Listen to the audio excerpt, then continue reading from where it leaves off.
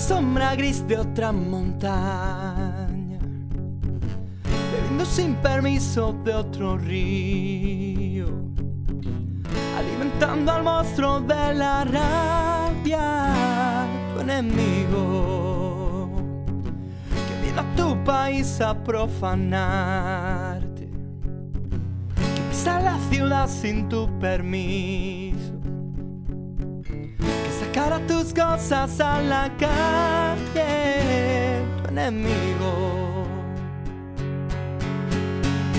Si estos idiotas supieran que yo soy el hombre más rico del mundo, así, viviendo de tus abrazos, olvidaron que el hombre no es más que un hombre, que tus manos son mi bandera, que tengo de frontera una canción.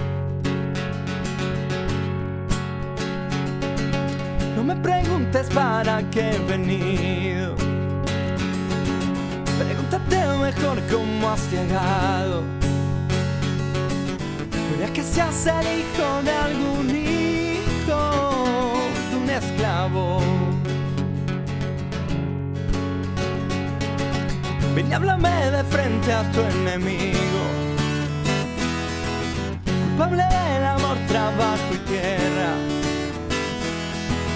culpable de vivir en el camino por tu guerra.